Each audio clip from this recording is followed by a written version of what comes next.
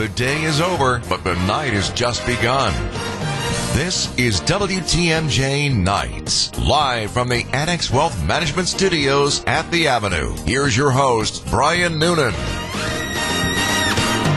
Good evening. Glad you're with us. It is WTMJ Nights. Big show planned. As always, I want you to get involved. 855-616-1620. That's the Old National Bank talk and text line. Old National Bank, get old. You'll call in. You'll say hello to Matt. He's executive producing the big broadcast, so be nice to him. That's how you get to me. And if you want to start out with a text, we always start out with our text question of the night. Tonight's question.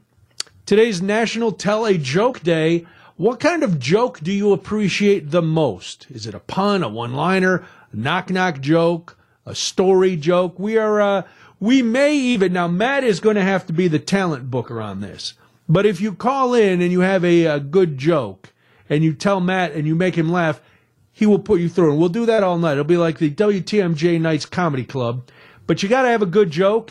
And remember, we're on the radio, so, we don't, as much as I enjoy some off-color material, this is not the time nor the place. We'll meet after for a beer. You can tell your dirty jokes.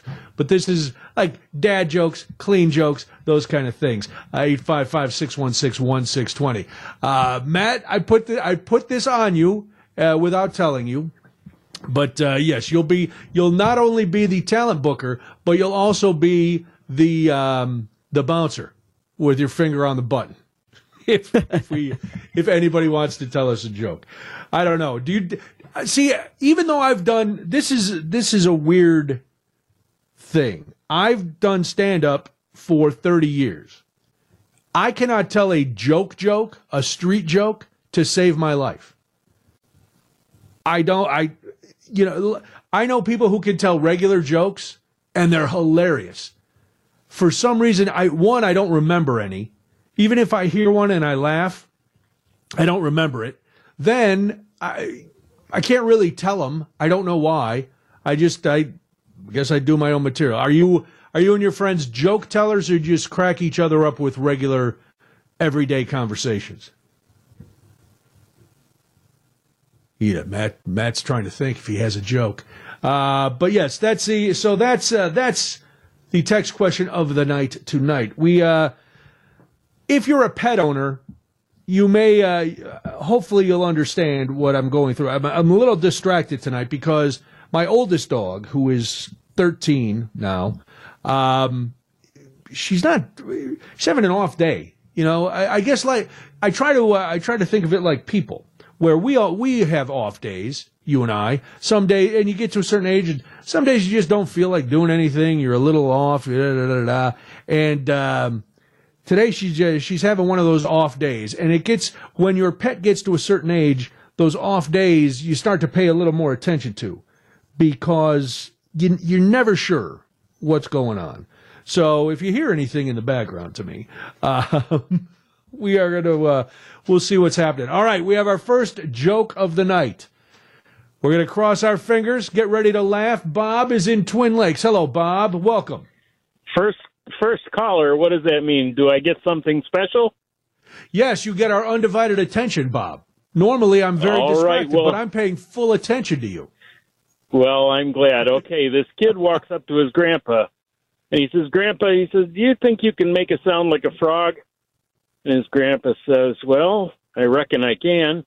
Kid says, "Good, because Grandma says when you croak, we're going to Disneyland." All right, Bob. We like that one. Very nice. Well, good. Very nice. That's how we started off. Appreciate it, Bob. Thank you. Yes, there you go. Have a good night. You too. If you think you can top Bob, good luck. I have another one for you. Oh, wait, you have another one? I think Matt might have taken a holiday. All right, Bob, give me another one. Well, in the current climate of politics, I don't know if you saw this morning where NATO started barcoding all of the ships from Finland, Sweden, and Norway so they can scan the Navy in.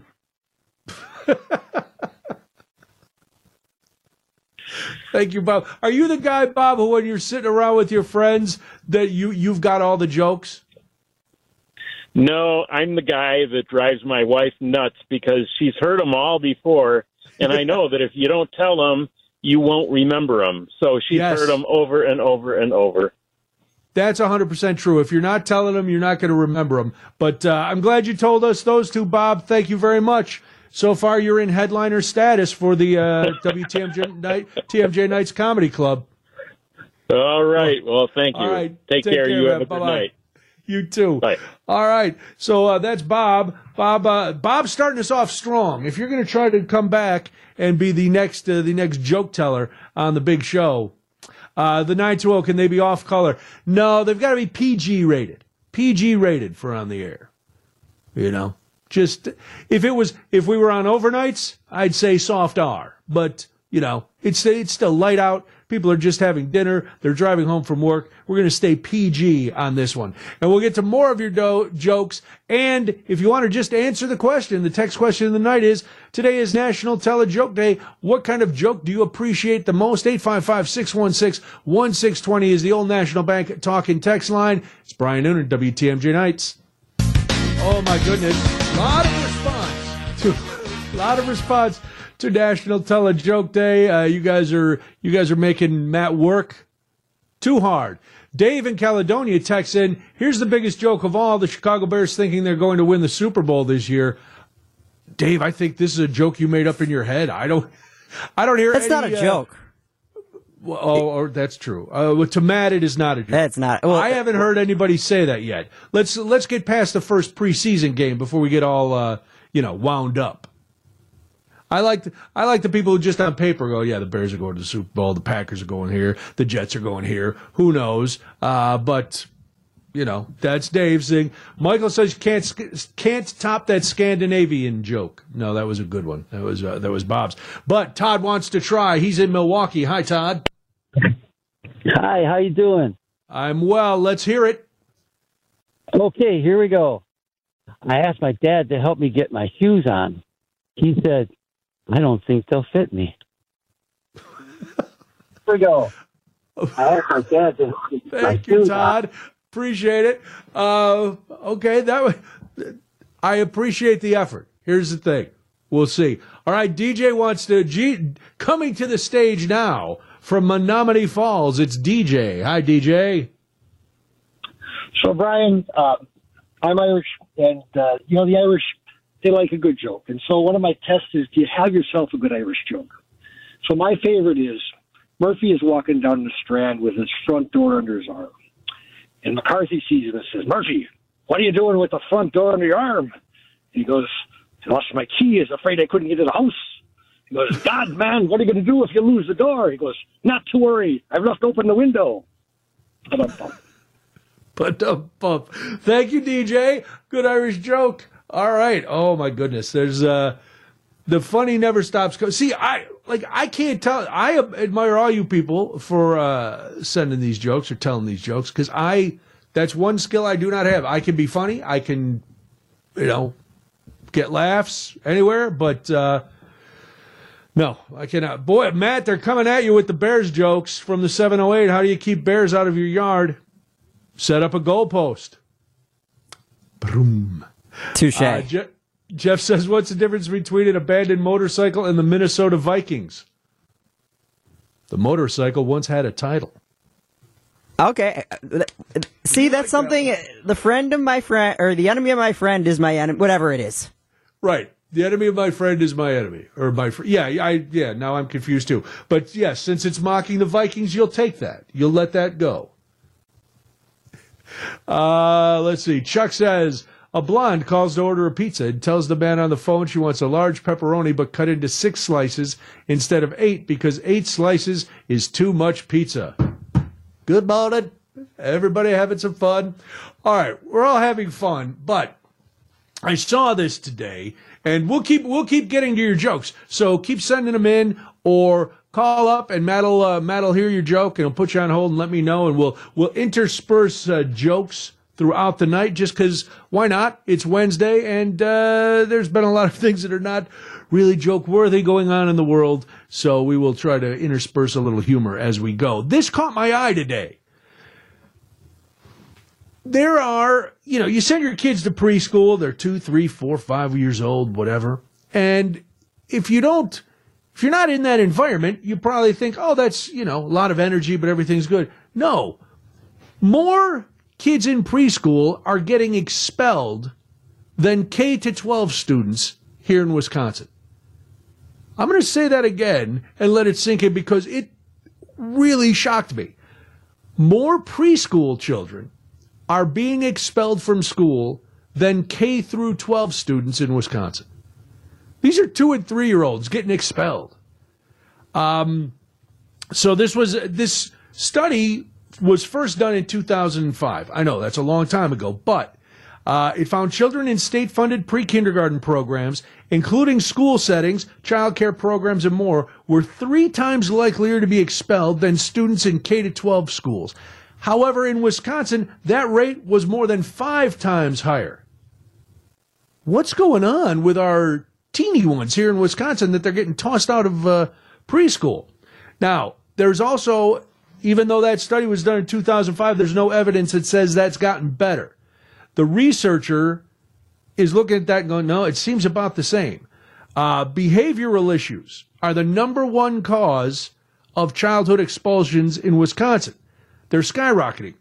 A study last year said more than half Wisconsin early care and education professionals reported an increase in challenging behaviors such as aggression and acting out, which is on par with national findings.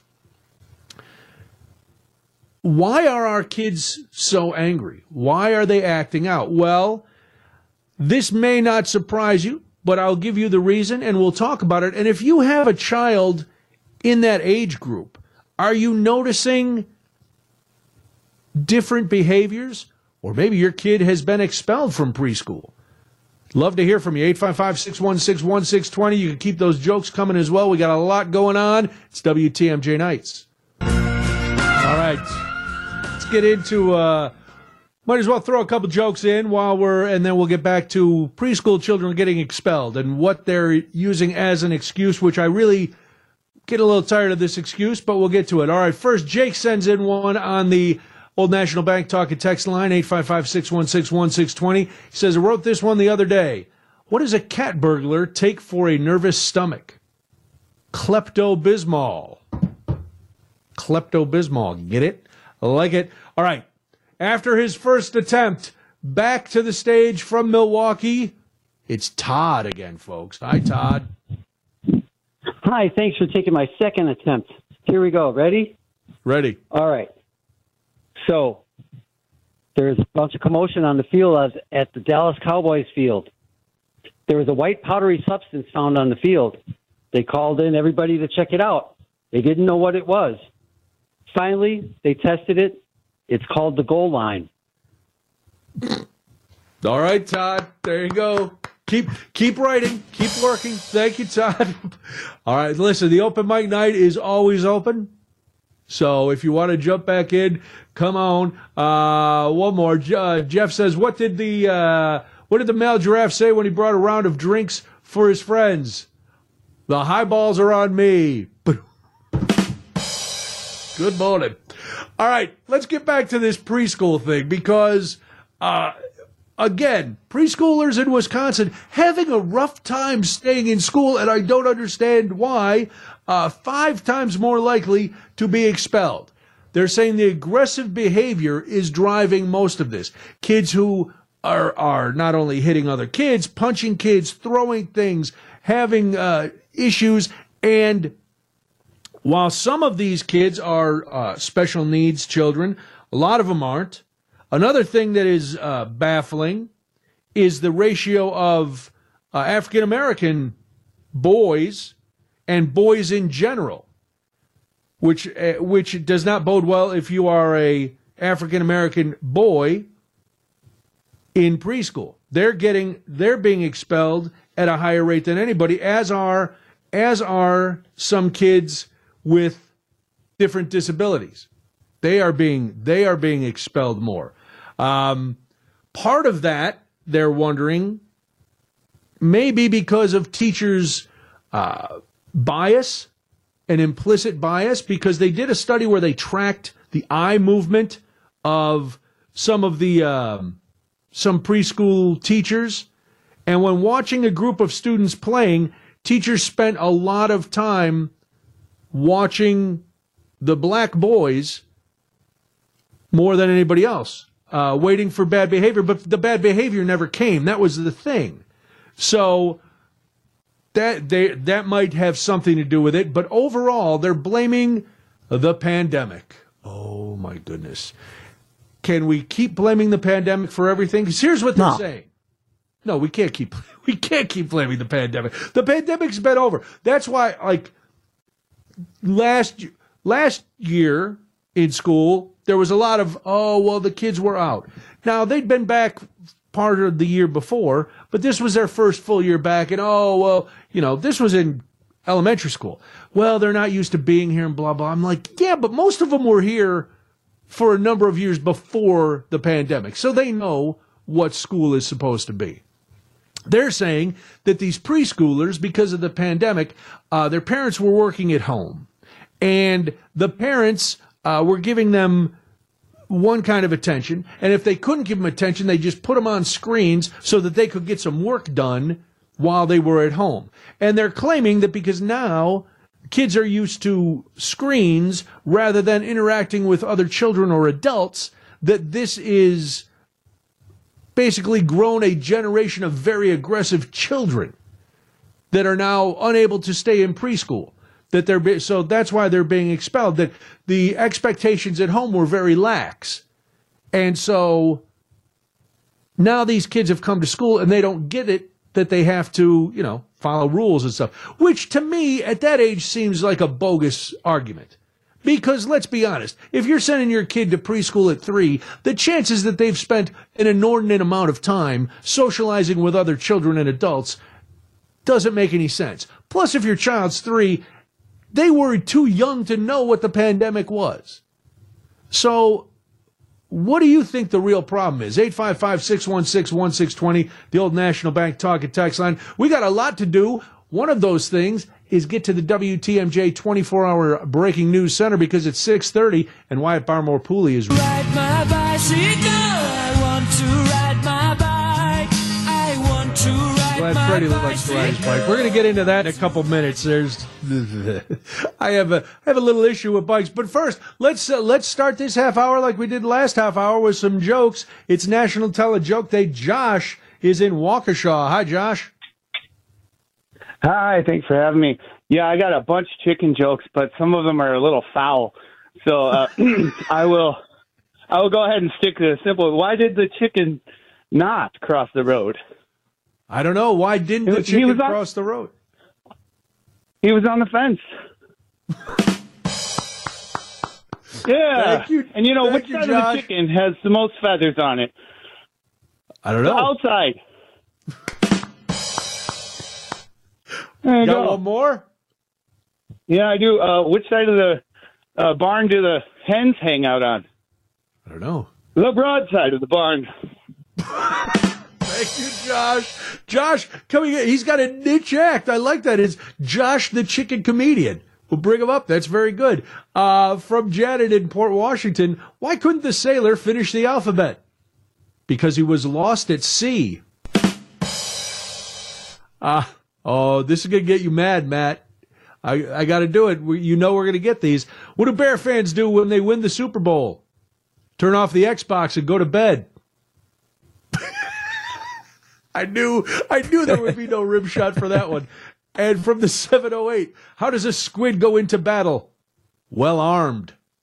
All right, seafaring joke. All right, let's get back to this real quick. This astonishing ratio of preschoolers in Wisconsin getting expelled. 5 times more than any student in K through 12. Now, yes, that sounds bad, but let's put it in context a little bit. Wisconsin law says that once you're 6 years old or older, you got to be in school. So it's much harder to expel a student when they get, into first grade and stuff. So these we're talking about like 2 to 5-year-olds, maybe 2 to 4-year-olds in preschool.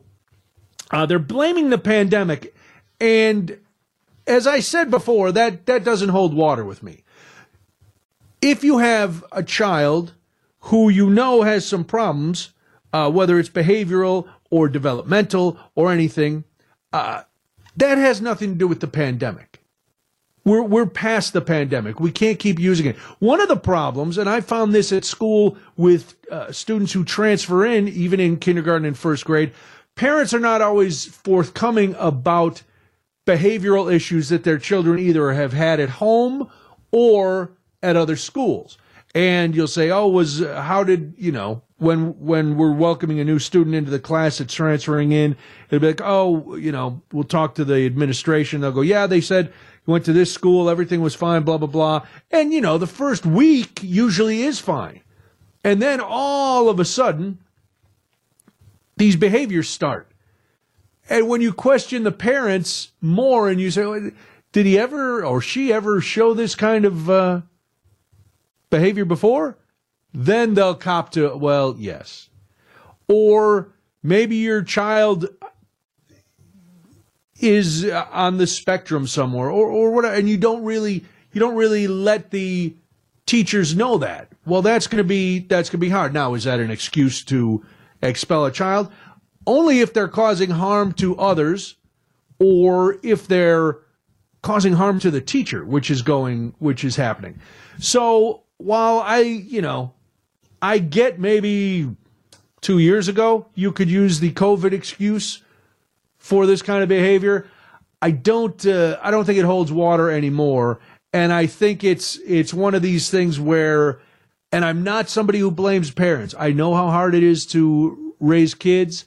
I can only imagine how hard it is to raise a child who has special needs or behavioral needs, but that's on the parents. Because if you have a 3-year-old who can't be around other kids or can't be around adults without having meltdowns or misbehaving, that's something you need to work on at home. And then I understand people work, they need childcare.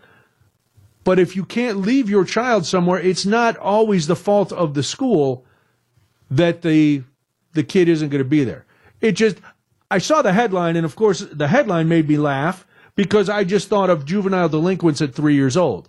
But it is a serious thing, and it doesn't bode well for this child's success going on. Now, yes, children will change as they get a little older.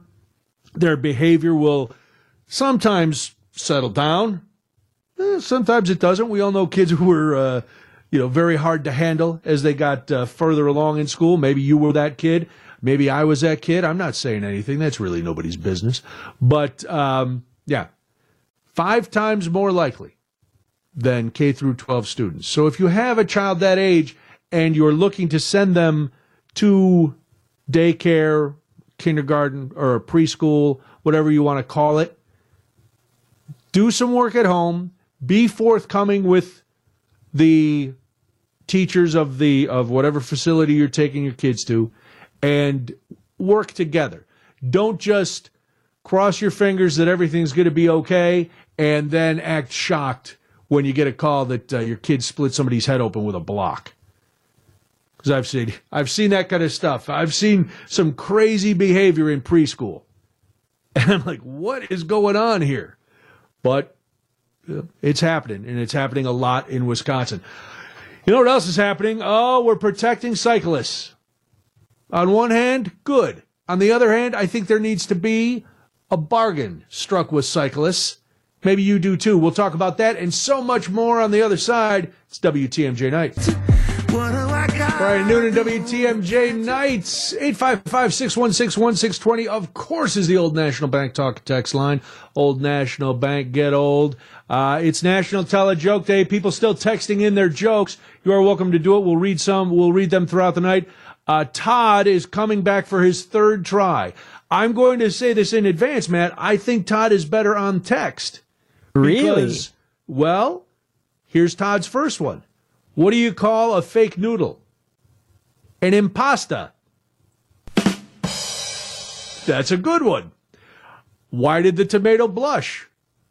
Because it saw the salad dressing. See, Todd comes through. Todd was a little nervous, I think. Maybe he was nervous over the phone, or yeah. I don't know. I've been seeing some stories about AI. I don't want to point fingers here. You think Todd sent us some AIs?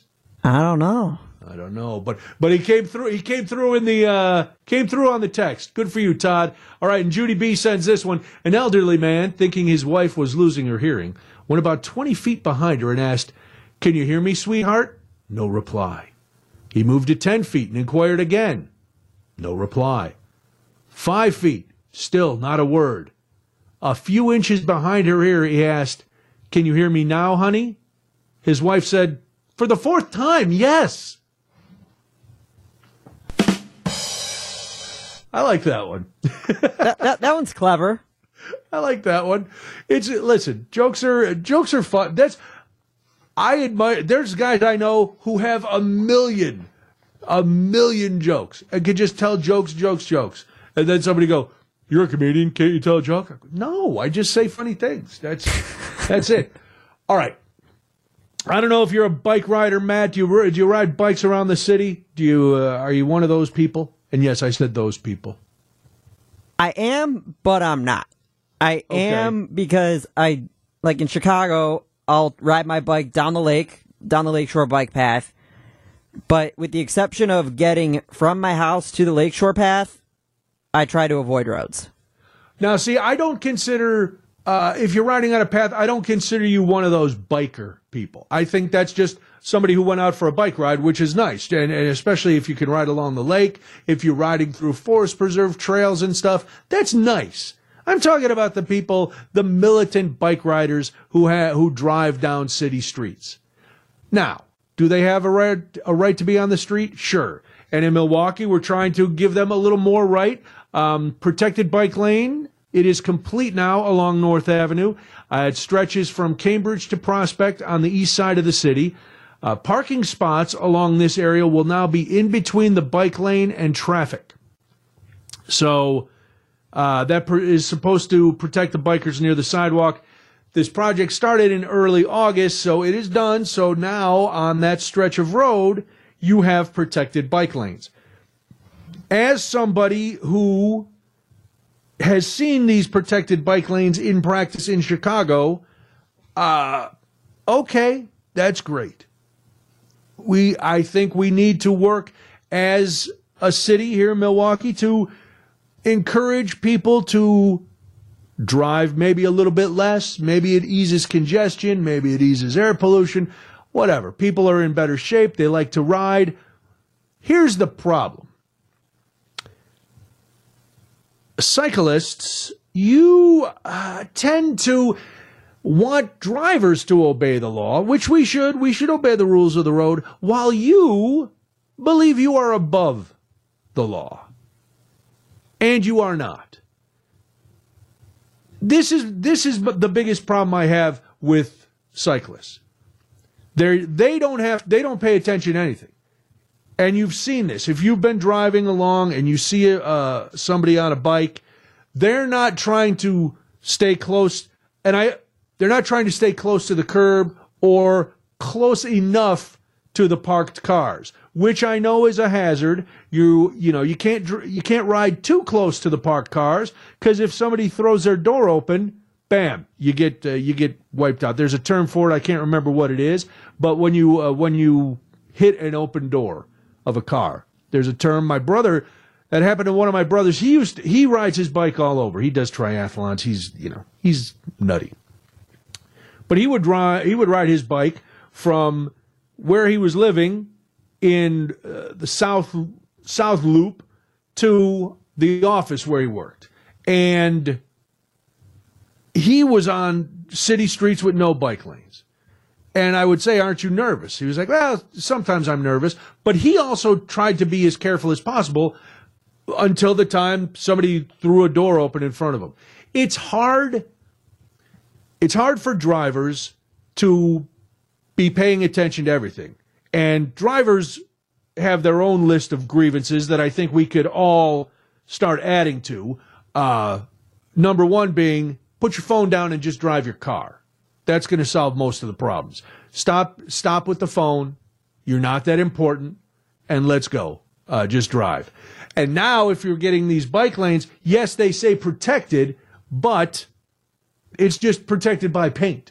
You know, it's not like they've built these tunnels down the road to make sure that you have that you're protected. They're just saying these lanes are for bikes. So it goes both ways, but I'm really sick and tired of seeing bikes blow through red lights, or bikes make turns in front of cars and expect the cars to always have to stop, or bikes jump up on the sidewalk and go along. And before you call and you're all angry, I'm a cyclist, I don't do this. Okay, good. Then you're doing the right thing.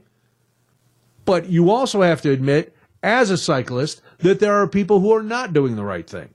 And those are the ones, no matter how many protected bike lanes you put in, there's still going to be a problem.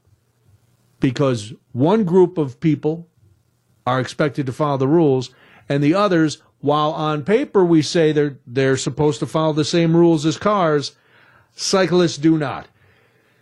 What do you think? 855-616-1620, the Old National Bank talk and text line. We'll do more. It's WTMJ.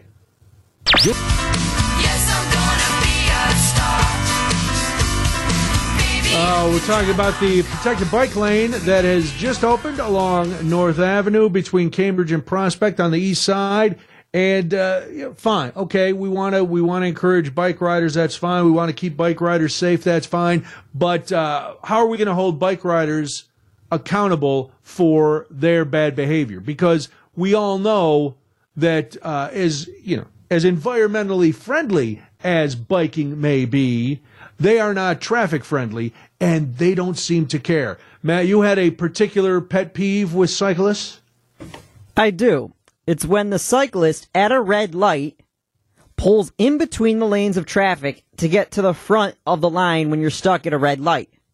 What makes it worse is when they're in the middle of two lanes of traffic, and then they stick their hand up, waving the hand to try and make a right or a left turn. But you're technically in the middle lane. Yeah. But that's okay. We're supposed to give them the right of way because they're good people, because they ride bikes. They're morally superior to us because they're on two wheels instead of four. What about two wheels instead of four? I know I'm taking this literally just to be funny, but we talked about preschoolers. What about those little tricycles or the four-wheelers they ride? Are they supposed to get superiority now? Everybody, yes. If you're riding one of those motorized scooters, you win. If you're one of those dorks with the skateboard that has a little motor on it, you have the right of way. Everybody goes. And then pedestrians. Sure, everybody but cars. We're on roads, but everybody but the car has the right of way. It's hard enough, let's be honest, for drivers of cars, trucks, whatever, to see motorcycles, which, are good size things. It's hard enough for people to pay attention and be cognizant of motorcycles, which we should definitely be. They're motorized vehicles. They have every right to be on the road. But these lanes where you have to cross over the bike lane to park, or you have to cross the bike lane to turn, and yes, we should all be watching all the time. You should be hyper alert when you're driving. There's no two ways about it. But that alertness needs to go to the biker too. It's the same gripe I have with pedestrians who don't look and just walk out in the street and expect you to stop. Well, that's fine unless I can't stop. Because you just decided without even looking, because you're staring at your phone, to step out. We all have to be responsible. And the city is being responsible now and setting up a spot for the cyclists. But cyclists, and yes, I'm talking to you, take off the helmet and the dental mirror. I'm talking to you. Pay attention. Do what you're supposed to do. Jeff says, I get frustrated when bicyclists creep out of the bicycle lane and obstruct motorists. Yes. From the 414, give me a break. We should have more bike-friendly streets and labs for them to ride. That's fine. Or lanes for them to ride. Okay. Yeah, fine. I have no problem with that. That's not the issue. I'm not upset that there is a bike lane. I'm upset that even with bike lanes, cyclists, for the most part, do not obey the same rules that we have to do when we're driving or riding a motorcycle. and it is dangerous not only to them, but to the drivers. I think bike lanes are fine. I think the people who use them need to be responsible. All right. You know what else I think? I think it's almost news time, and I think we got a lot to get to on the other side. It's WTMJ Nights. The day is over, but the night has just begun. This is WTMJ Nights, live from the Annex Wealth Management Studios at the Avenue. Here's your host, Brian Noonan. Hour 2 of the big show. Glad you're here. 855-616-1620, the Old National Bank talk and text line. Old National Bank, get old. We're here until 8:35, and then as you heard Wyatt say, it is Brewers baseball, game 2 at the Dodgers.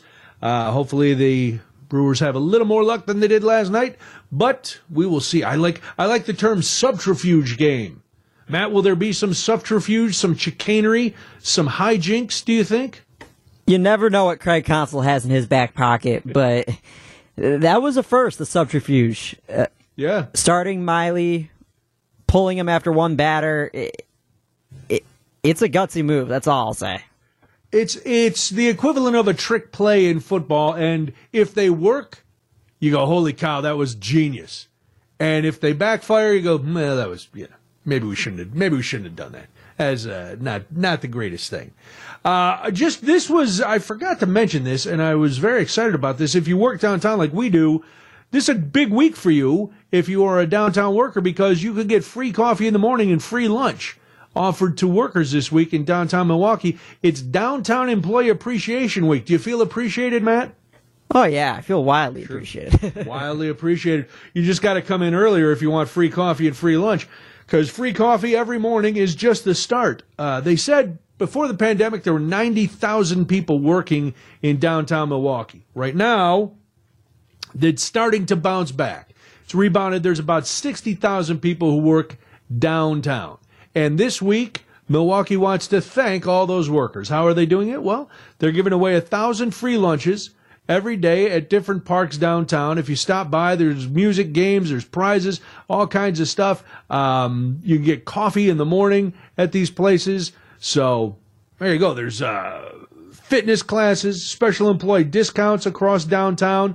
Northwestern Mutual, which said earlier this year 70% of its workers are back in the office, so they're happy. Pew Research Center found that 35% of workers are still working remotely all the time. That's down from 55% a year ago, so that's good. All the events are walkable. If you work downtown, stroll over, get yourself some coffee, take your work BFF, maybe your work husband, your work wife, and go down and get yourself some free lunch and feel appreciated. Isn't that nice? That is nice. It's nice to be appreciated. Something has happened in our family that has happened in most families. We recently met our daughter's boyfriend for the first time. It's something that everybody goes through. When you're dating somebody, you get to a point and that introduction has to come. My daughter now has also met her boyfriend's parents, but she had to do that. He's from Pennsylvania. She had to do that over Zoom. So they met his parents and his sibling via Zoom. We met in person at the Sox game. We took them both to the Sox game, and that was it. Now, I remember it being very, very stressful when you meet not only the parents but some of the extended family for the first time, because that's when you've kind of taken your relationship to the next level. You know, you're not just dating because, quite frankly, I'm confused by the levels anymore. But you're dating, and then you have a conversation, I guess, regarding exclusivity. Matt, you're dating. Do you have those kind of conversations at some point? What's the timeline? Depends. I mean, I'd say you really don't reach exclusivity these days until you're I like the way you think. I'd say 3 or 4 dates in, or if there's other movement, then that could be expedited or slowed down. But I'd say I'd say 3. I don't remember it ever being a formal conversation. It's not. It's not really a formal conversation. It's not like, hey, we need to sit and talk about this. Well, they did. They had a formal conversation. Really? I guess. Yes. That's why I was shocked. And of course, I don't get any of this information firsthand. Well, now you have to. You're part of the deal now. Well, no. The information gets filtered through my wife. Okay. I get called for 2 things. And I talked about this the other morning because Sunday was one of those things. I get called when my daughter is moving to hang the pictures at her new place, wherever that is. She likes to design these gallery walls where you put things in different patterns and all the pictures. And I am, she likes the way I hang pictures. Everything's level. Everything sits exactly where she wants it. And if she has questions about cooking, then she'll call me for those 2 things. Other than that, I get all my information secondhand, filtered through my wife, which is fine, because there's a lot of drama that I don't want to always be involved in. And I can say this now because she is on the West Coast this week for work, so I know she's not listening. Because if she was, I'd be in big trouble. But here's my question for you. I would like to know how you met your significant other's family. Did you go to something in their hometown? Did you go to a bar or a restaurant? Who came first? Was it the friends first and then the family? Because it is stressful. And also, is there somebody in your family that you did not want your significant other to meet for whatever reason? 855-616-1620. It's the Old National Bank Talk and Text line. We'll talk a little bit more about this after this on WTMJ. To say I love you. Very nice. I just call. We are talking about meeting the parents or the family or the friends for the first time. Where do you do it? Who did you introduce them to first? It was a big deal when... now, I remember, I've been married a long time, but I remember meeting my wife's family for the first time, and I was thrown into the mix.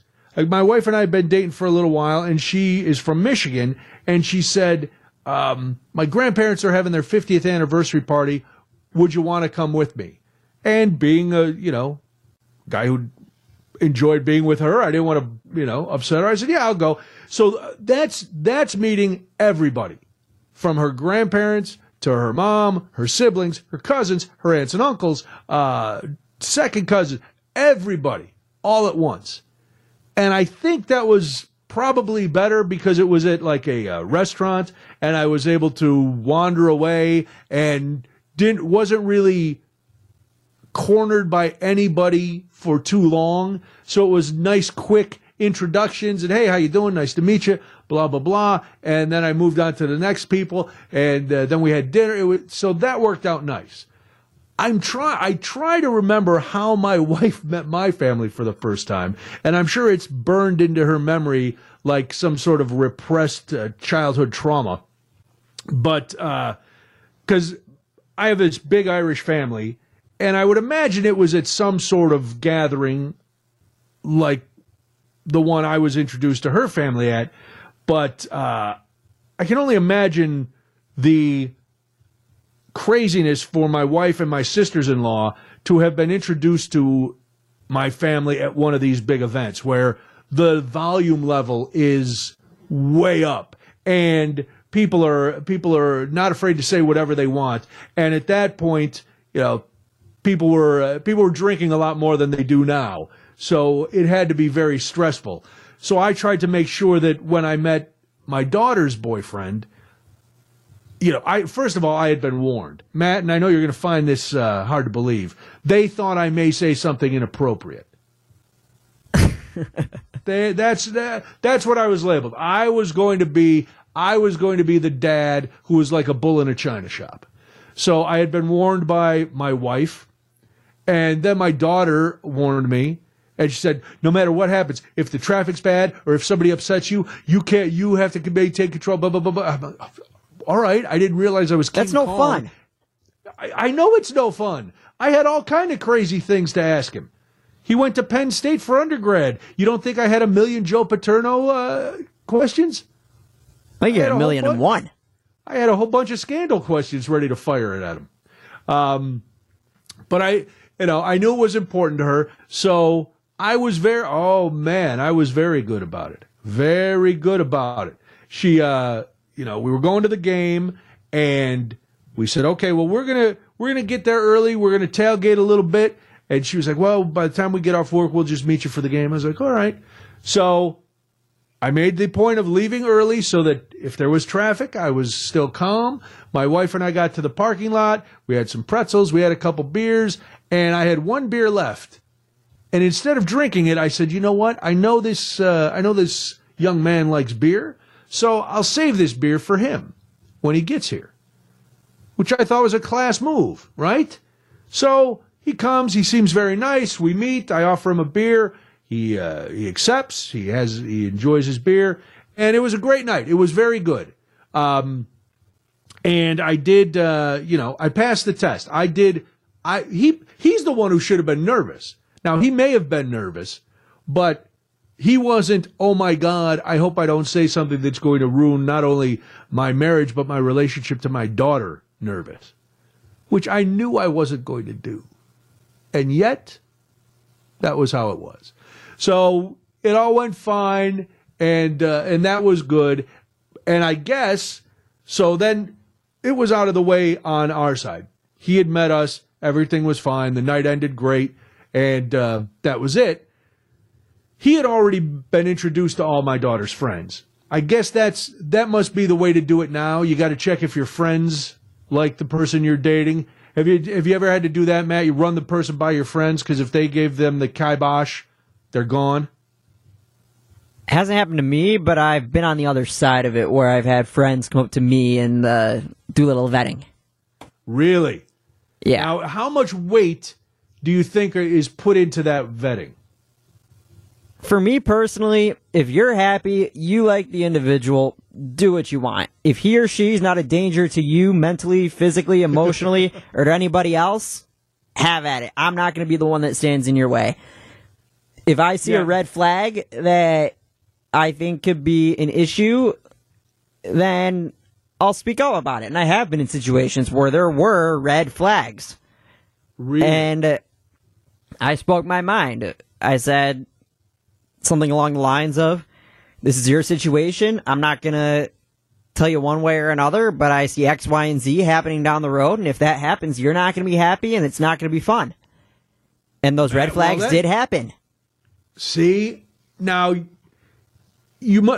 this person must have been very close to you because that's a dangerous situation only because even if you are absolutely right, which it sounds like you were, if they don't listen to you, and then, we've all had friends where they'll break up and then you say, well, I always knew that that other person was da-da-da-da, and then all of a sudden they're back together. And now you have to pretend that you didn't say what you said before, and it's always awkward, and then you just ghost them and never talk to them again, which is probably best.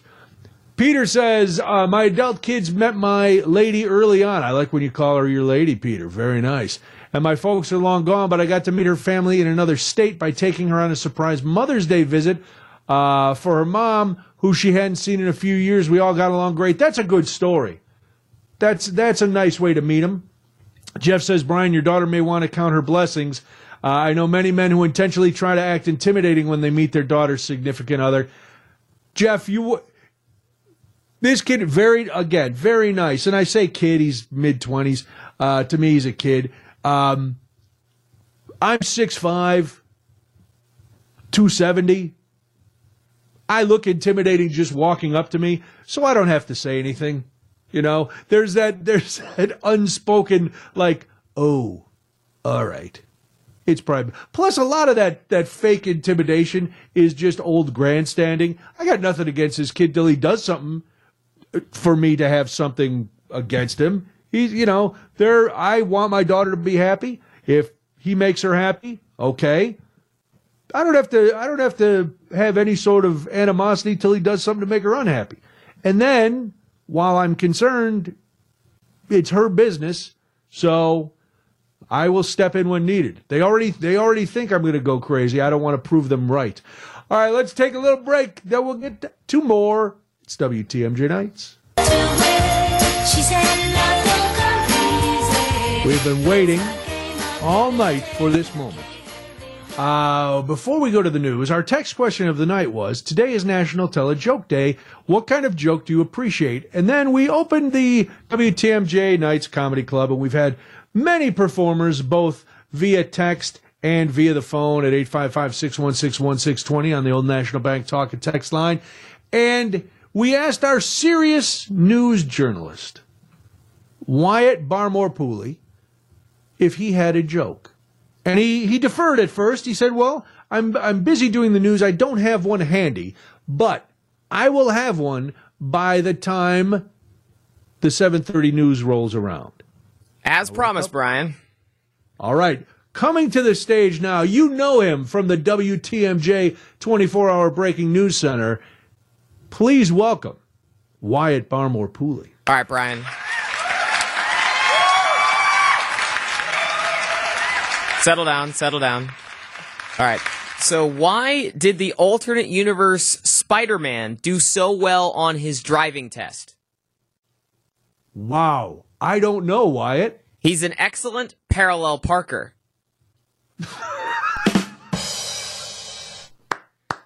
I will have you know, Brian, I got that because I thought for a while trying to come up with an original one, but I did find that joke by Googling worst dad jokes, and then I got a list of 200 from Men's Health.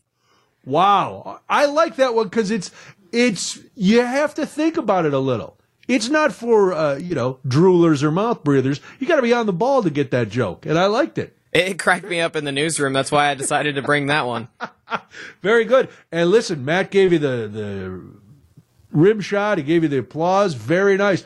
Wyatt, thank you for playing along. I'll be back in 1 minute with the news. I can't wait. We're going to dissect your performance as you go. Yeah, Wyatt will be back in 30 seconds. It's news time. But here's a joke from Peter. Why did the coffee taste like mud? It was just ground. Yeah. No, Jeff, I said I'm 6'5", not 6'7". Jeff, very nervous that, about me intimidating the boyfriend or intimidating anyone else. 6'5", close enough to 6'7", but no, I'm not quite that big or that tall anyway. All right, on the other side of the news, holy cow, it's back to school time at the universities, and that means it's also rush week.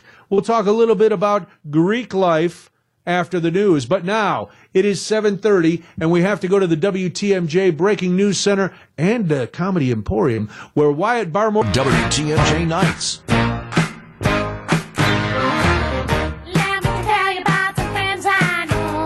Brian Noonan, WTMJ Nights. Yes, the quintessential fraternity movie, Animal House. It is time for college students to go back to school or start school, and that means on many campuses it is rush week. Maybe your student is going through rush week. Maybe you went through rush week. 855-616-1620. I'm going to admit I don't know a lot about Greek life, and I'll tell you why. But if you want to call the Old National Bank Talk and Text line or text us at 855-616-1620, were you in a fraternity or a sorority? And if so, what did you love about it or what did you hate about it? And would you recommend it either to your children or to somebody else? The reason I brought this up is I don't know if you follow or see any of this with TikTok and other social media. There is the girls from the University of Alabama are on there all the time because it's Bama Rush. And so the ladies who are rushing the sororities at the University of Alabama are putting up their outfits of the day, doing that during rush week. When I went to school at Southern Illinois University, and I loved it, when I was there was a very, very small Greek presence. Greek Row was at the far reaches of campus. Nobody really went there. The only reason you went over there was, one, if you were in one of the houses, or two, that's where the health center used to be. So if you had to go to the doctor, you had to go find Greek Row. Now, many years later, there is a bigger Greek life, the more traditional houses off campus and things like that. And when you go into the bookstore, you see things with the Greek letters. But when I was there, this is how little respect Greek life got when I was in school, and which is why I don't understand it. It would get so bad that at football games, we were still able, this tells you how long ago I was in college, we were still able to bring styrofoam coolers and stuff into the stadium to watch the football games. So we would come in with a styrofoam cooler full of beers, and this was the whole student section. Anytime a fraternity came in, they would be pelted with ice and styrofoam coolers. Nobody was throwing the beer because, duh, why would you waste the beer? But so that's why I don't get it. My brothers all pledged, I take that back. 3 of the 4 pledged fraternities. And when I would ask them about it, they would give me the usual fraternity answer. We can't tell you, it's very top secret. Which always made me laugh, because I'm like, really? What could you be doing that is so top secret to your brotherhood? Unless it's A, illegal, B, immoral, C, so embarrassing that you would never want another human being to know that you did it, and only because you're in a group of people who also had to endure the same thing, that's how the secret is kept. Were you in a fraternity, Matt? I was not. Ithaca really didn't have a whole lot of Greek life. See, and there's a lot of schools like that, and then I hear other places where if you're not in the Greek system, there's really no social life, which I don't understand either. But the thing I was looking at today that made me think about this is these young ladies in Alabama are now becoming, and I rue the term, they are becoming internet celebrities because all these people are following them and liking them, and you can follow along with Bama Rush. I don't know, but there's terms that I don't.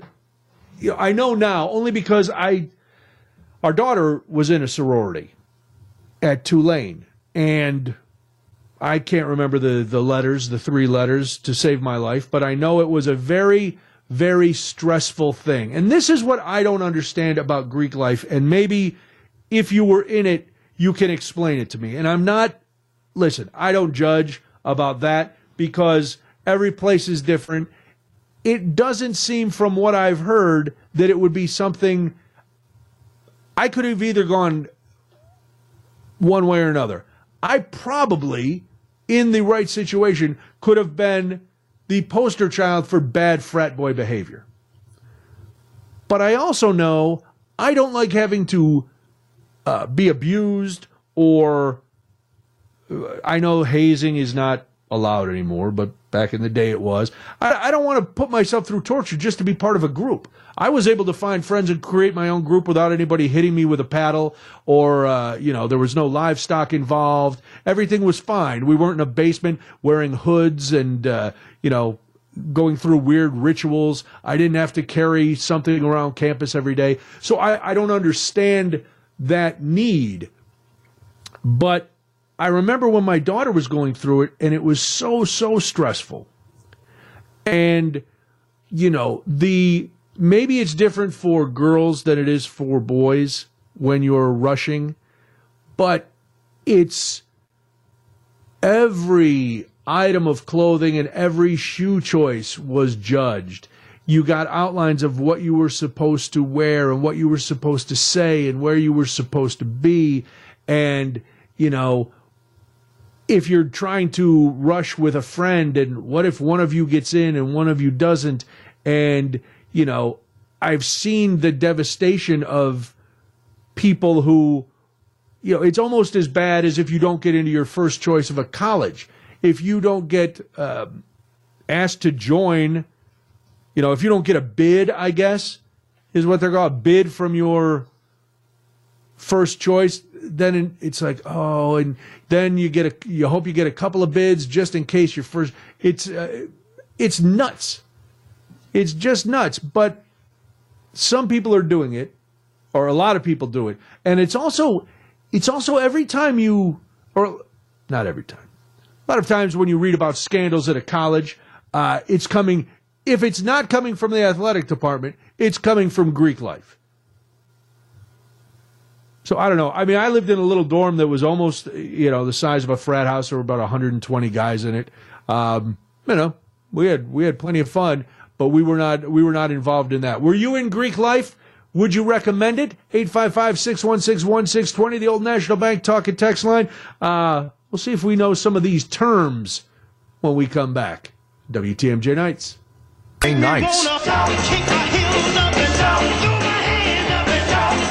Boy, if I had $1 for every time this album was played at a party or a bar or something, when I was everybody thought they were going to be the Delta House. Oh man, we're all gonna. Who are you going to be? You're going to be Bluto. You're going to be. It was. Now you've seen that movie, right, Matt? No. Oh no, that's horrible. All right, we were talking about Greek life. If you were in a fraternity or a sorority, what'd you like about it? What'd you hate about it? And would you recommend it to somebody else? Because, again, other than my experience with my daughter, I was not involved in Greek life at all.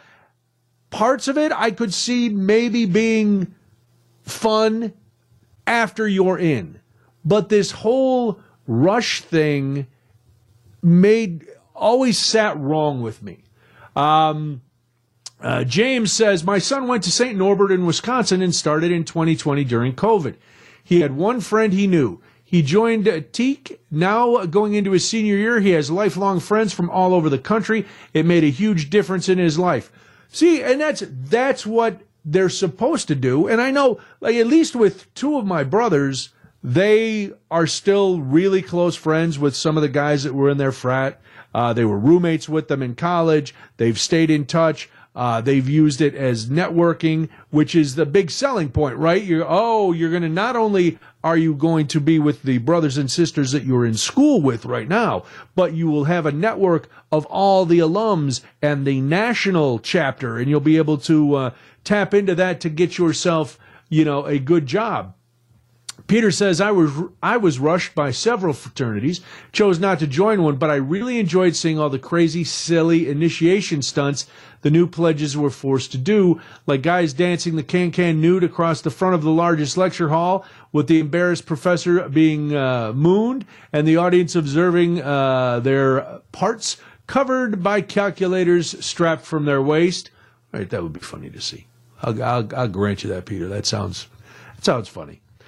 Jeff says, as a fraternity alumnus, I liked how I met and became friends with some people I probably wouldn't have otherwise met. I didn't care for the narcotics that frequently seemed to take place in the house, not just marijuana, and I didn't care for being expected to unconditionally support my brothers, even in situations when I disagreed with them, an expectation I frequently violated. My advice for those approached on campus by people wearing Greek letters to recruit them for fraternities or sororities is run. Wow.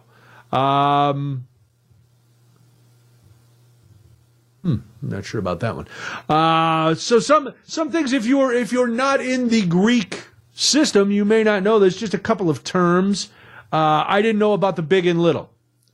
Big and little is when you're pledging, an active member, an older member, is assigned to you. You are their little, and they mentor you. They give you gifts. They send you things along the way. And then after your year as a little, when you're in, then you become a big.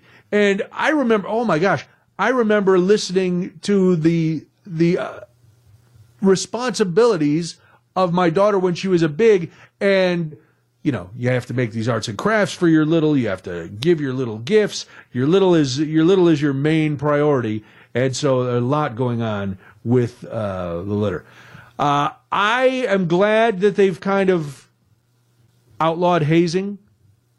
I know it still happens, but hazing is, You all know what hazing is. It's the behavior that they do to people to have them prove their loyalty, to prove their dedication to the frat.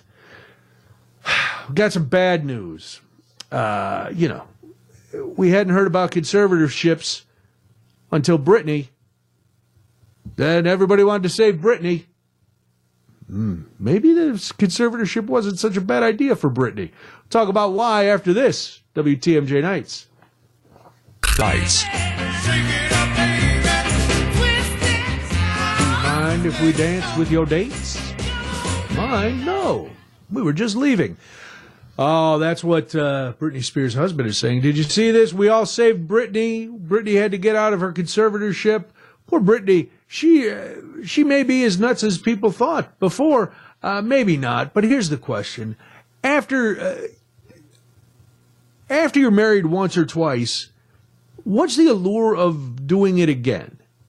And you can do what you want. I just don't understand it. I know that if I were ever, God forbid, anything were ever to happen, and I got divorced. Now it's different if you're a widower, because that's But if you're divorced, and you get married the second time, okay, maybe the first one was a mistake. You get married the second time. You get married 3, 4, 5 times.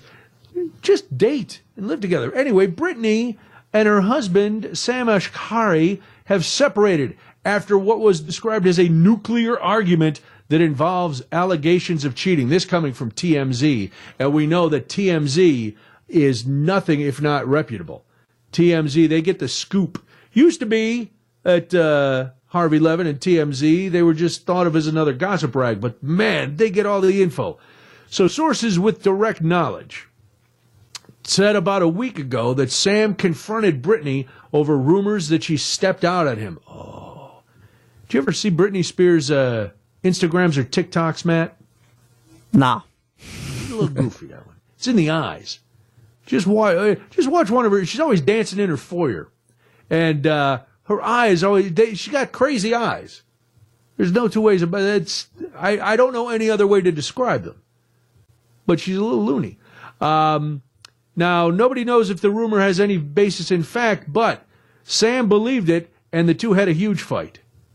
Then, these same sources say Sam has moved out of their house and is now living in a place of his own. It's only a matter of time before Sam files for divorce. Oh, I don't know if I have anybody in my life who would be described as an inside source or a source with direct knowledge. If you ever hear any rumors about me and they say sources with direct knowledge, the only people who really have direct knowledge of what I do, other than myself, my wife is the only other person who may have direct knowledge of my behavior. My daughter has no idea. So she could be a source, but it would all be wrong. My dogs probably know more than most people. But they're not telling. They're loyal. That's the thing. Do you think any of your friends would ever be flipped to be a direct source, Matt? If there was a scandal, could they be paid by TMZ or anybody else to be a source with direct knowledge of your life? I'm curious how much that pays. All right, note to self, don't tell Matt anything because he has a price. Good to know, good to know. I don't know what that... I would imagine you could probably sell a story for, a good amount of cash. I know those paparazzos make a lot for a very exclusive picture, so if you have exclusive information, but here's my dilemma. If somebody is that close to me that I have confided in them my deepest, darkest secrets, am I that poor a judge of character that they could then be a source to give up my deepest, darkest secrets? Or are the people who are doing it not really that close and just have enough hearsay and things where they can, get away with it and somebody will buy it?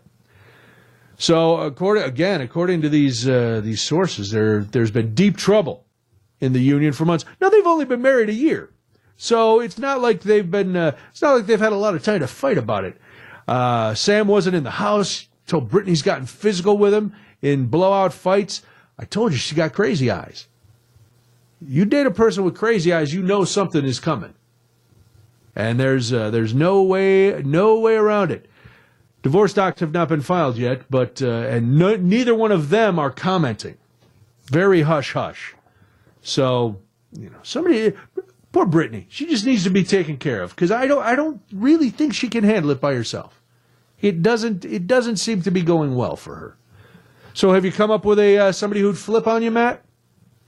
What was that? Have you come up with somebody that would flip on you? I don't know. I'd have to think. There are people who could, but it's anyone's game at this point. I guess. Are they more loyal than money hungry? That's what we have to figure out.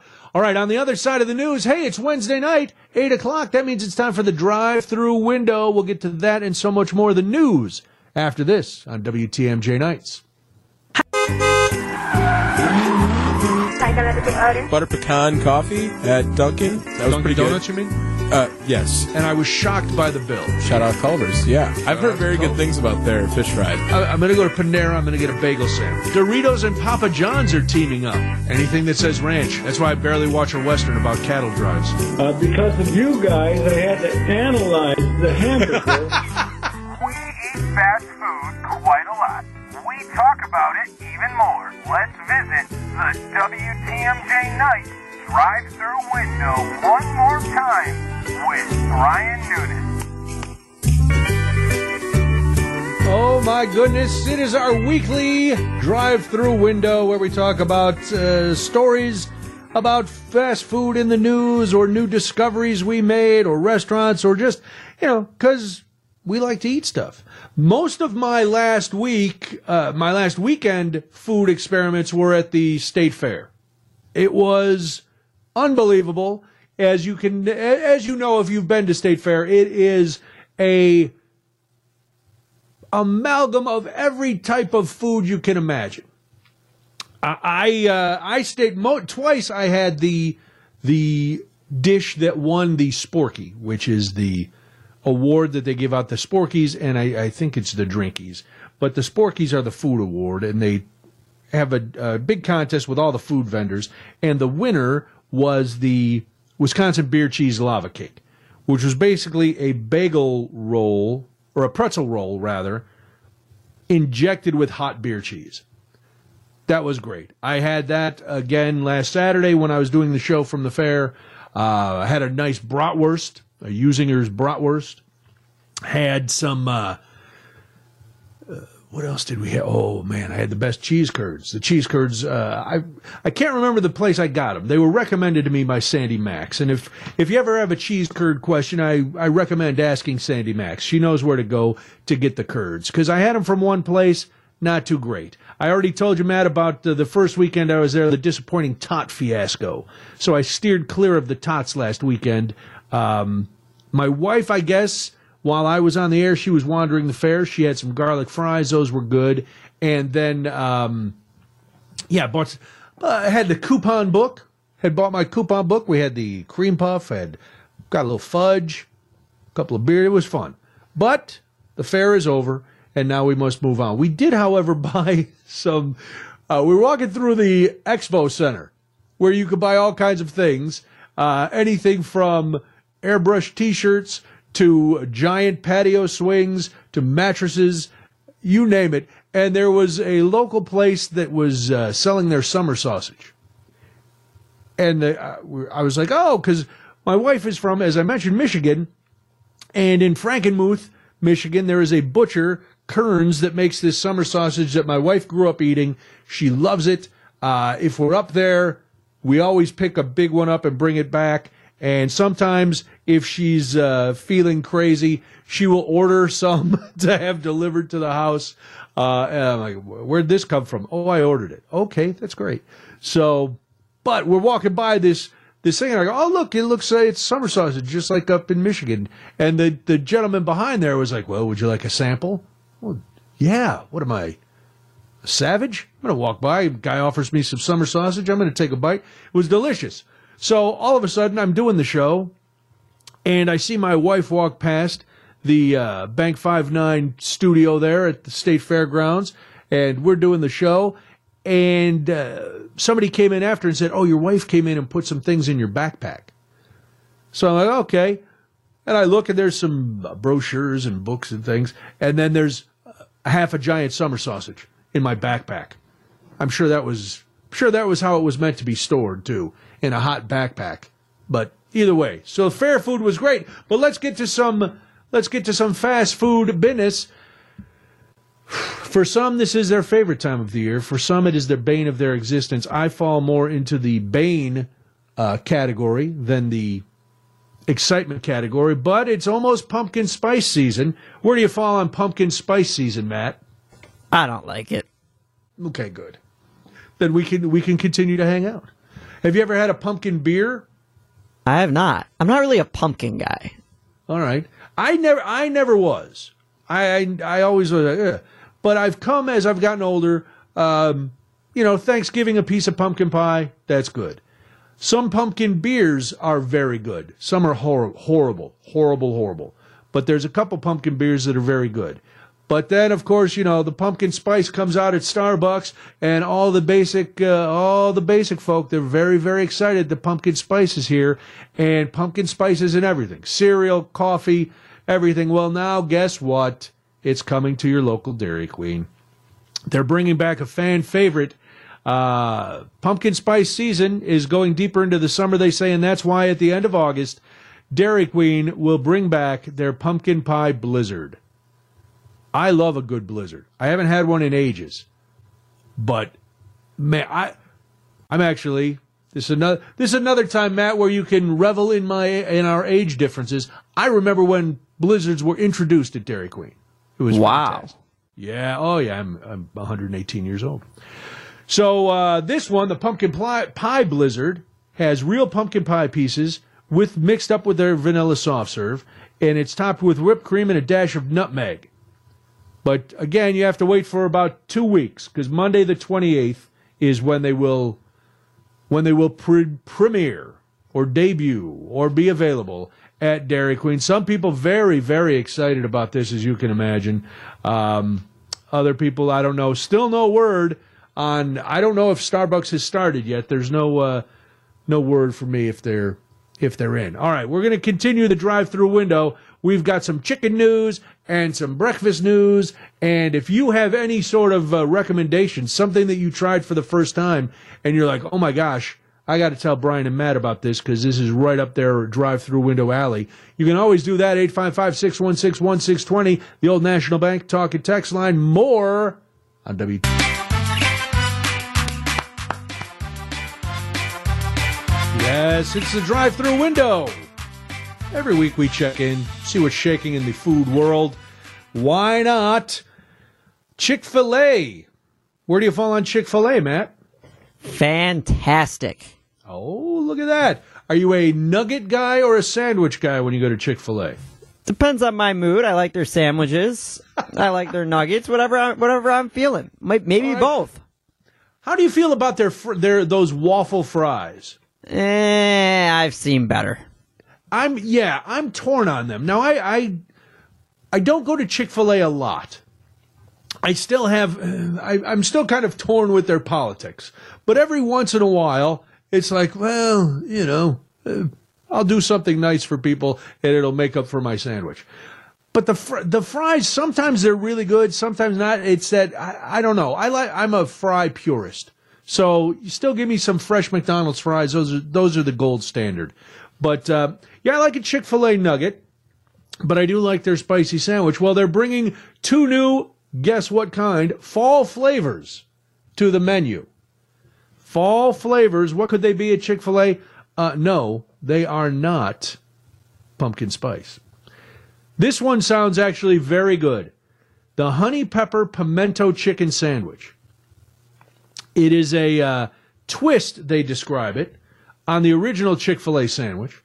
It's the breaded chicken filet topped with pimento cheese, pickled jalapeno peppers, and a drizzle of honey. I'm noticing this spicy honey trend, and I'm kind of digging it. We went on a pizza tour a couple weeks ago, which, Matt, you're in Chicago. This pizza tour was great. But a couple of the places had hot honey drizzled on their pizza, and it was surprisingly delicious. And I like pimento cheese, and I dig a jalapeno. So you're taking off the pickle, which comes on your regular Chick-fil-A, and you're putting those things on there. I'm good. When is that going to be available? You know, August 28th. We're giving you a couple weeks to start planning your menu, your late summer menus. Now, the other thing that they're adding, I've never had a shake at Chick-fil-A. Have you ever had a shake there, Matt? Nah, it's too dry. The shake is too dry, or just the shake with a sandwich? My thing is, if you're going to go for a chicken sandwich, especially a spicy chicken sandwich, you got to get something that's more fluid in terms of a drink than a milkshake. Oh, I see. Okay, I see what you're saying. Yeah, to wash it down. You got to have something to wash it down. A shake is good by itself, I think. I'm not a real shake with the food kind of guy, but I do like a good shake. I've never had one at Chick-fil-A. But their newest milkshake, the Caramel Crumble Milkshake, sounds delicious. It's said to be inspired by the flavors that caramelize at the bottom of a Blondie pan. So the shake consists of Ice Dream, which is Chick-fil-A's soft-serve frozen dairy product, which... Uh-oh. Yeah, you don't have to tell me that. Just go soft serve, because that soft serve like frozen dairy product. That's something I see on sugar-free stuff. Yeah, and I'm also going to start thinking about what it really is. You know, it sounds like they got some chemicals in it, but anyway, once you get past that, like if I go to Dairy Queen, I don't want to know what's in the soft serve. Just maybe it's ice cream, maybe it's just soft, maybe they can't call it ice cream. They got to call. I don't care. It tastes good. You know, if I go somewhere that's ice cream, the hard pack stuff, I like that too. Don't give me too much information. So this is my fault. I gave you too much information. But let's just say it's got Chick-fil-A soft serve with flavors of butterscotch caramel and topped with Blondie pieces, whipped cream, and a cherry.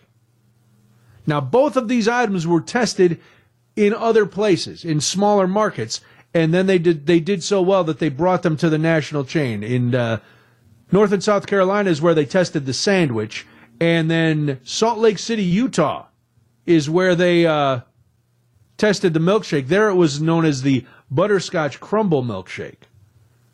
So the Mormons really like this milkshake. And the Chick-fil-A is banking on the fact that you will as well. All right, one more drive-through window story before the window closes for another week here on WTMJ Nights. Wendy's, who I do not think of for breakfast, Wendy's is doing very well with breakfast, so much so that they are throwing down the gauntlet that Cheerios is their big competition. Now they are competing with Cheerios. That's how successful Wendy's breakfast has been. I've never been. If I'm driving somewhere and need to drive through for a breakfast item, it's always McDonald's. Always. The other morning, I was driving in to do WTMJ Now. Bacon, egg, and cheese biscuit. That's the go-to. Easy to eat in the car. But Wendy's is doing very well. Breakfast sales at fast food chains took a huge hit, as we all know, during the pandemic, but they're bouncing back. Wendy's was one of the few chains that fared well. Sales of their breakfast have since rebounded massively as the economy reopened. According to the CMO, we're competing with Cheerios as much as we're competing with the next QSRs. That's a quick service restaurant like Panera or something. That's something that we have to work through given the overall consumer cycle related to breakfast has fallen back. But we're seeing, at least in the U.S., a lot more folks getting back out on the road in the morning and seeing the traffic picked up. Wendy's invested a lot in their breakfast. Is it working? I don't know. Matt, I got to ask you again. Have you ever had a Wendy's breakfast?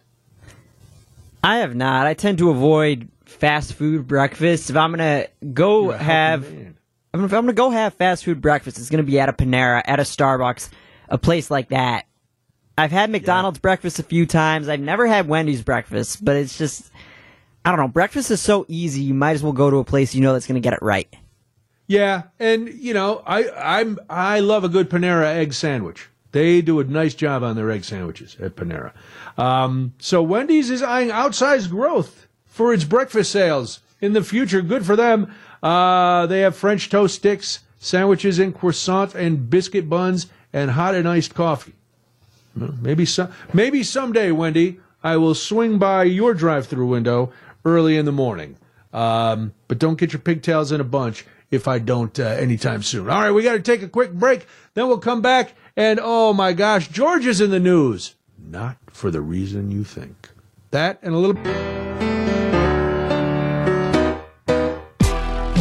Brian Noonan, WTMJ Nights. A few more minutes, and then we will head out to Los Angeles to the Chavez Ravine. The Brewers taking on the Dodgers in Game 2 tonight. Pregame starts at 8:35, and then first pitch at 9:05. Late series this week for the Brewers, so hopefully you can stay up, listen to all the action right here on WTMJ. We are wondering, holding our breath, will this be another subterfuge game? Will there be some hijinks? Who knows? But you'll hear all the action right here. Boy, Georgia is really hogging the news spotlight this week. You know, earlier in the week, we got big news out of Georgia. Monday night when we were on the air, news broke. Former President Trump and 18 other people indicted in Fulton County. So that's big news. Everybody's been watching Fulton County, Georgia all week. But guess what? A yellow-legged hornet, which is known as the Asian hornet, has made its first appearance in the U.S., and where did it come? Georgia. Why not? It's locusts, it's hornets, it's indictments. Georgia is now the scene of the apocalypse. Everything is happening in Georgia. A yellow-legged hornet, which is the cousin of the infamous murder hornet. Which, remember when we were all scared of the murder hornets? It was coming, I think it was coming right off COVID. And then we were getting murder hornets, and then there were monkeypox and all kinds of things. Well, the murder hornet didn't take over, but its cousin is coming to try to do its dirty work now. Its cousin has been spotted in the U.S. for the first time. It is known as the Asian hornet. It's turned up in Georgia, according to the State Department of Agriculture. Now, you might say, who cares? Well, if the hornet is left uncontrolled, it has the potential to do serious damage to the state's agricultural industry. The yellow-legged hornet is native to tropical and subtropical areas of Southeast Asia, experts say. How did it get here then? And if you're leaving Southeast Asia and subtropical areas, why would you go to Georgia? This is strange. I never know how these insects actually, it's not like somebody brought one back or one just flew away from. One was in Southeast Asia going, I'm tired of being here, I'm taking off, and then starts flying to Georgia. But they've also turned up in Europe and parts of the Middle East. A single hive can host up to 6,000 worker hornets. Worker hornets would be a good name for a band, but that's for another day. How are we not able to stop this? We can, we have technology that can stop everything. We can stop, long-range missiles. We know when, all kinds of things. We can see storms coming from around the world, but we can't figure out how hornets are getting from Southeast Asia to Georgia and then getting from there back, to Britain and Europe as well. I don't know, but how can we, do you think, I never know if it's somebody, we hear sometimes about like when snakes are being found in an area or alligators are in, North Dakota where they don't. It's because people bring them. Are people bringing insects back to the country? This is nature is baffling to me. How does a hornet get this far? Matt, these are the questions we can't answer tonight. We're not scientists. We don't know why the yellow-legged hornet is making. Did it get a message from the murder hornet to come? I don't know. This is my nature for the night. Always in the background. I think I've told you this before, but tonight there's a lot of activity. I watch the bear cams from Katmai National Park in Alaska, and I watch the brown bears because now is the time when they feed on the salmon to fatten themselves up for the winter. And so it's always in the background for me because I can always, during the breaks or whenever, I can turn my head and it's very zen-like to watch the water and watch the Bears do what they have to do. And I got to tell you, if you've ever, you can go to explore.org. So the cameras are through the National Park Service. If you go to explore.org, live cams, you can watch the brown bears, and you just leave it on in the background, and you see sows with their cubs, and you see older, male bears that are there. And tonight, the salmon are really, really jumping. And it's hilarious to see how patient these bears will be as they just sit there and wait and watch for these salmon. And then, I don't know why I don't feel worse for the salmon, but I'm always rooting for the bears in more ways than one. All right, that's it for us for tonight. We will be back tomorrow. Yes, another show at 6 o'clock. We're going to head out to Los Angeles. The Brewers taking on the Los Angeles Dodgers in Game 2 of their series. Big series for the Brewers. Hope they can pull it off. Thank you, Matt, for being so involved in the program tonight. Thank you all for the jokes. It was a lot of fun. We'll talk to you tomorrow night.